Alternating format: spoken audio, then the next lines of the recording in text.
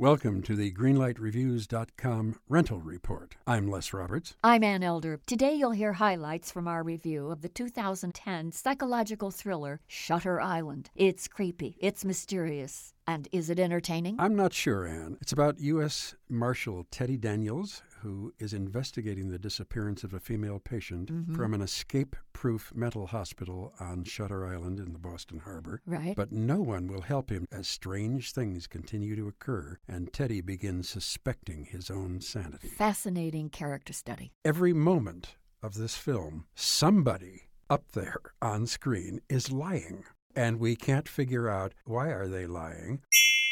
DiCaprio's hallucinations come about because he thinks that maybe the insanity that lingers and lurks with these patients at Shutter Island perhaps is contagious. And he says that with a touch of irony, but I think he really believes it at one point. I think so too, and that makes his character that much more interesting. It's quite an interesting performance. I think the whole movie was complex. So for me, Shutter Island, I'm going to give it a green light. It is a film that is going to disturb you. So I'm going to give this film a very bright, almost enticing yellow light. One bright and enthusiastic yellow light from me and a green light from Ann Elder for Shutter Island.